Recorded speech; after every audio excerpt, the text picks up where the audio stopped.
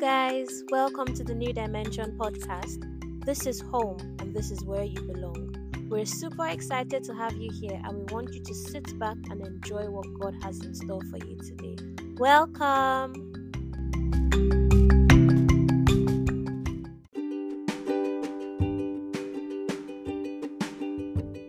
If you were blessed by today's episode, please follow us on Instagram at The New Dimension, follow us on TikTok at God Dimension, and follow us on Twitter at God Dimension. God bless you and see you soon.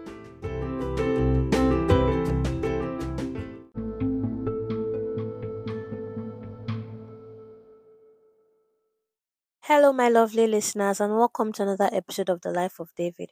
If you're listening in for the first time, my name is Coinsela. I'm your host, and I'm delighted to have you here. In today's episode, we're going to be looking at several chapters of the Bible and just doing a holistic summary of David's journey so far and why he's so special to God and why God chose him. And I hope that you enjoy this episode, and we're going to go right into it after our short interlude. We are slowly approaching the end of this series. Yay! And I want to use the final episodes to discuss important lessons. So next week's episode is going to be the mistakes of David, and the final episode will be a summarized version of everything. However, there's still so much story in the life of David, so much tea, so much gist, so much drama. And today's episode is going to cover a lot of that drama. So we're going to be starting from the Bible text is going to be from 2 Samuel 14 all the way up until 23. The next week's episode is going to have 2 Samuel 11:12, that's the mistake of David, and 24. I was reading over again and I'm like, man, King David Loki so shiggy. So I'm just going to pick out a few of the things that really stood out to me and we're going to talk about it. So, first of all, David's son planned a rebellion against him. That's Absalom. Absalom planned a rebellion against him. Absalom made the king run away. Like David actually took his men and ran away because he did not want to die. He went with about 600 men, and some people, he didn't want some people to go with him, but like I said, these people loved David. So they went with him rather. And then they wanted to carry the ark of God with him, the ark of the covenant of God with him. And then David said they should drop it at the tabernacle. And he said in 2 Samuel 15, verse 25 and 26, then the king instructed Zadok to take the ark of God back into the city. If the Lord sees fit, David said, he will bring me back to see the ark and the tabernacle again. But if he is through with me, then let him do what seems best to him. How can a man be so sold out to God that he's like, if God is done with me, let him be done with me. I'm his vessel. I'm his, I'm his creation. If God is saying this is the end, then let it be the end. David really tried, and he went and he was weeping and he was mourning, because imagine the son you gave birth to planning to kill you. And then the worst part, I think the part that hurt him the most, because if it was me, it would have hurt me, was that his most trusted advisor, Ahithophel, followed Absalom. Like, why would you do that kind of thing? Why? And David prayed that may God frustrate the counsel of Ahithophel. Oh Lord, let Ahithophel give Absalom foolish advice. Because apparently Ahithophel was wise. If you go on in the chapter, one of the verse, I think chapter 16, said that it was as if when Ahithophel spoke, it was like God was speaking. That's how much Ahithophel's advice was valued. And David knew that if Ahithophel had stayed with Absalom, he would have probably died. So David prayed to God to make Ahithophel advice foolish. And then he sent one of his other advisors to go and counter Ahithophel's advice. And he did. And then another funny thing. You guys remember Mephibosheth in the previous episode, yeah? Saul's grandson. And David met his servant, that's Mephibosheth's servant, on the way. And the servant said, "Oh, Mephibosheth stayed behind in Jerusalem and said, 'Today I will get back the kingdom of my grandfather Saul.'" And David was like, "In that case, I'm going to give you everything Mephibosheth owns." It was later on in the chapters that we find out that Ziba actually left. Ziba is Mephibosheth's servant. Ziba actually left Mephibosheth because if you remember, Mephibosheth was crippled. So Ziba left Mephibosheth and lied to the king that Mephibosheth decided to stay back. And I was thinking in my heart that this is somebody that is supposed to help Mephibosheth. And I pray that may the people supposed to help us not take advantage of our weaknesses in Jesus' name. Because Ziba knew Mephibosheth was weak, he was crippled.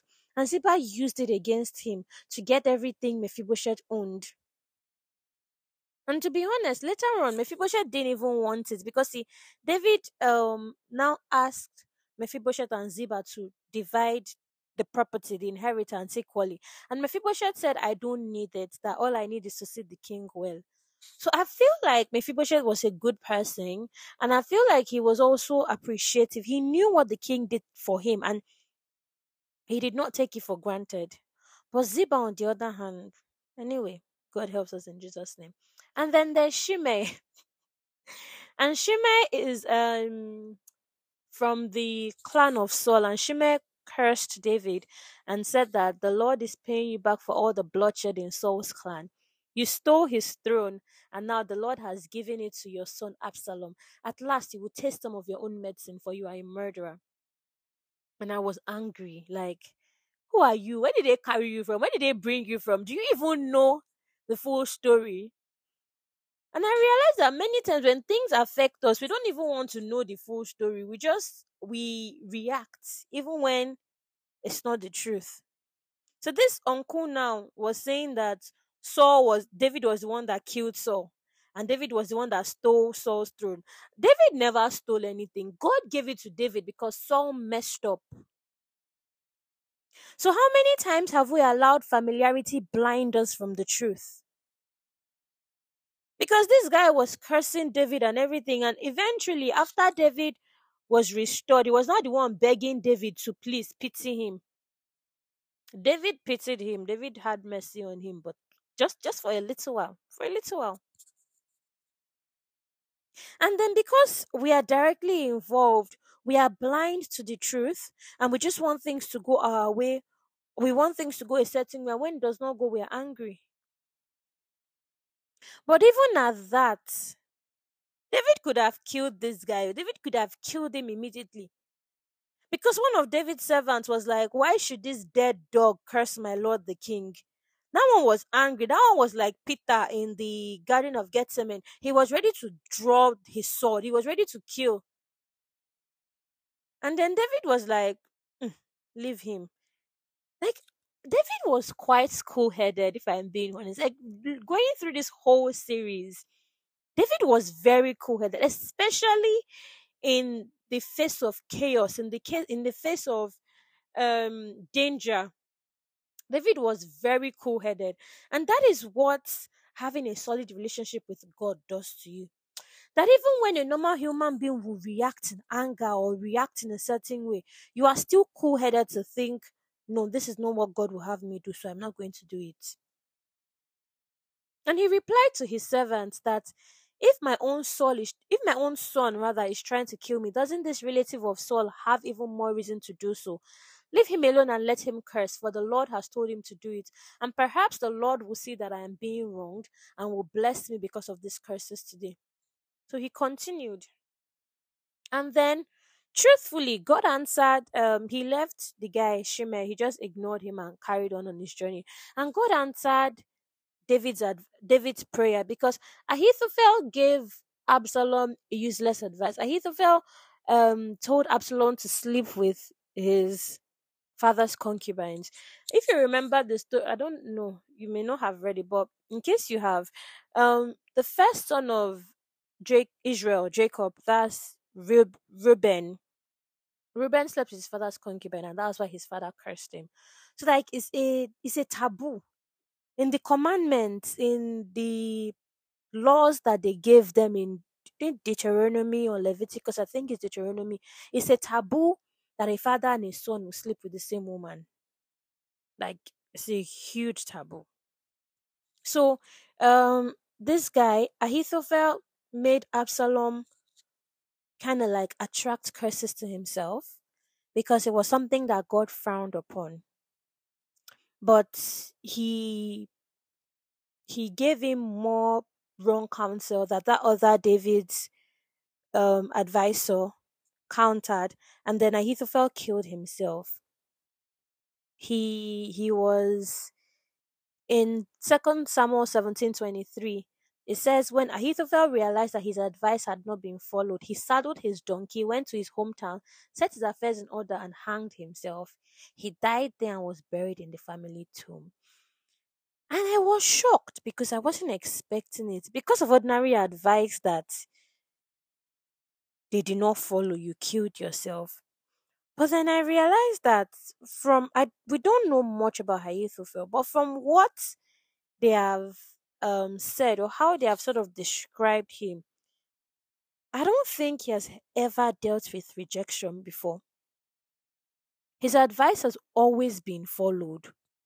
So I think maybe he didn't know how to deal with the rejection and he killed himself because 2 Samuel 16:23, that was the verse I was talking about. It said Absalom followed Ahithophel's advice just as David had done. For every word Ahithophel spoke seems as wise as though it had come directly from the mouth of God. So Ahithophel had never dealt with rejection. He had never dealt with not having his advice followed, and he killed himself.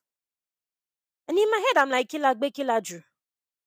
But then you find people go through a difficult time in life or something they've not gone through before and they kill themselves because they don't know how to deal with it. So that is why when God is taking us through difficult times, sometimes it's not because He's being a wicked person or because He doesn't love us.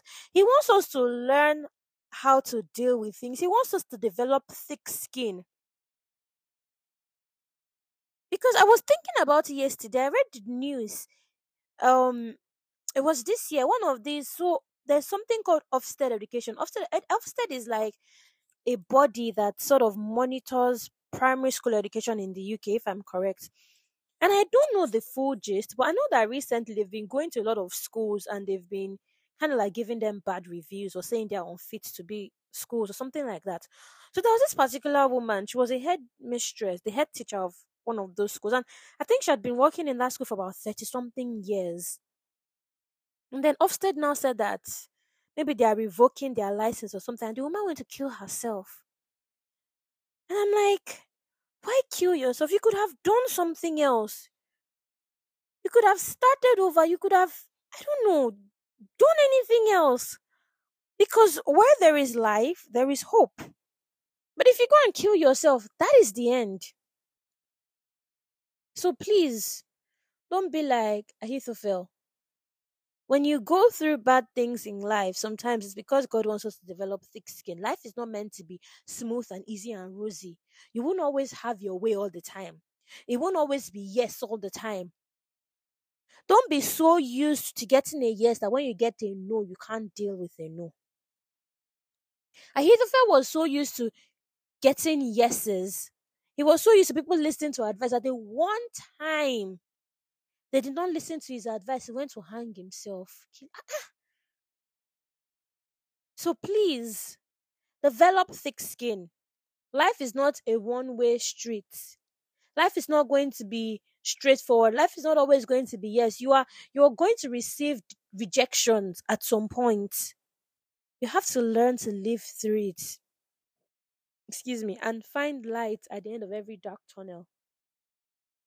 Anyway, chapter 18. I think this was a bit funny because Absalom's men went to fight David's men. And in my head, I'm like, are you people whining God? Are you people whining David? Like, it's the same David we're talking about. Oh. David, that when he was a young boy, they were singing Saul the king killed 1,000, David killed 10,000. What were you people expecting? What was going through your mind? And even in this whole war, David begged them not to kill Absalom. David and in that part, I could see the love of a father. That even though his son hurt him, even though his son wanted to kill him, he still wanted to protect his son. And that is how God is to us. Even when we shame God, even when we want to do things our way, even when we want to be stubborn or disobedient, God still wants to protect us. So David still wanted to protect his son, but his son died. One of David's men killed him. And David now mourned his son's death. It did not matter that he won the war. It did not matter that he was finally going to be king again. But he was mourning his son. He was mourning his son. And the person that killed the son now rebuked him that I don't understand, sir. Who matters more to you? The people that love you or the ones that you love? Because the ones you love seem to hate you, and the ones that love you, you seem to hate them. That's how he said it. And he said that so what you're trying to do right now is that even if all of us had died and Absalom had lived, you would still be happy. That you should go out there and congratulate your troop because these people fought for you and you couldn't even appreciate them because you are so wrapped up in your loss. So he picked himself up and he went to thank his people and he went back to the king and he was going back to Jerusalem and he had mercy on Shimei, that's the one that cursed him. That's Second Samuel 19 if you want the full story. Had mercy on he was kind to Mephibosheth. I have told you the story of that before. Then there was someone called Barzillai. Barzillai was one of those people that helped David when he was running away. He provided food for him and everything. But he was an old man, and David wanted to repay him in kindness to follow him back to the palace. But the man said, I'm old. I don't need all that before. Take my son. And that is what having a good legacy will do to you. The father was the one that made the sacrifice. The father was the one that gave David everything that he needed, the food and all, but it was the son that was going to reap the benefit of it. That's why it pays to be good to people. It pays to be good to people wherever you are. Then, as if these Israelites had not had enough of David's victories, because I don't know, I feel like the mentality that these Israelites had when they left the wilderness, it did not necessarily leave them. Because another troublemaker rose up again in 2 Samuel 20. His name is Sheba, a man from the tribe of Benjamin. Tribe of Benjamin was Saul's tribe, by the way. And he came and he said, down with the dynasty of David. We have no interest in the son of Jesse. Come on, you men of Israel, back to your homes. These are people that just in the previous chapter they were following King David, though. They abandoned the king again to follow this Sheba guy. And somewhere in the previous chapter, the was the people of Israel said that the man that we have anointed David has killed, can't we go back to David to be our king? I don't know, the people of Israel, I feel like they were too wishy-washy. They kept going with the wind rather than actually following God's will. They were always following whatever they thought was right. So they left David again. The men of Israel deserted David again and they followed Sheba, son of Bikri. But the men of Judah stayed with their king and escorted the king because, David is from the tribe of Judah anyway. And eventually, in the later on chapters of the Bible, we see that Judah and Israel now became separated 10 to 2. And then the concubines that Absalom slept with that time, he kept them, provided for them, but he didn't sleep with them, and they lived like a widow until each one died. So this Sheba guy was planning a rebellion and he was actually being successful with it. And David said to Abishai, Sheba, son of Bikri, is going to hurt us more than Absalom did. Quick, take my troops and chase after him before he gets into a fortified town where we can't reach him.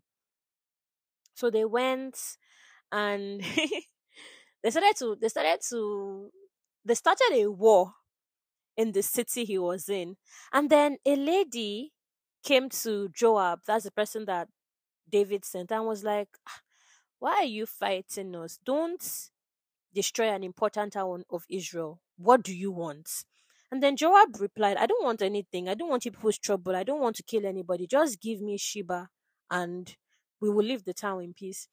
And then the woman replied, we'll throw over his head over the wall to you. Then the woman went to the people with her advice and they cut off Sheba's head and threw it to Joab. And in my head, I'm like, these were the people that were supporting you. And I realized that human beings will support you until it no longer suits their purpose. That is why we say put your trust in God, put your hope in God, put your faith in God. Because not only God no fit shame you. God is the only person that's not going to turn his back on you when things go sour. These people left King David to follow this Sheba guy. They encouraged him, they made him feel like he had a chance. And the moment things were not going their way again or according to plan, they were the ones that cut off his head and killed him and sent the head over to the enemies. Ah, fear human beings, oh. This is not even a thing of fear women or fear men. It is fear human beings. That's why the Bible says the heart of man is desperately wicked. Who can know it except the Lord? Even you, if you don't know what you can do unless you're in that particular situation. I was talking to my auntie over the weekend and she said that she has learned to not judge people because, to be honest, how would you know what you would do unless you're in that situation? Okay, we're watching Gangs of Lagos and we're seeing those children still. And she was like, she's not going to say they were right, but they had to survive and they were going to do anything they could do to survive, albeit wrong. But they will still do it to survive. So before you point fingers at people, before you judge people, ask yourself, what will I do in that situation? Before you say the people of Israelites have coconut head, which they do actually. But what would you do if you were in that kind of situation? But I don't know. The people of Israel, their own was too extreme. It was way too extreme.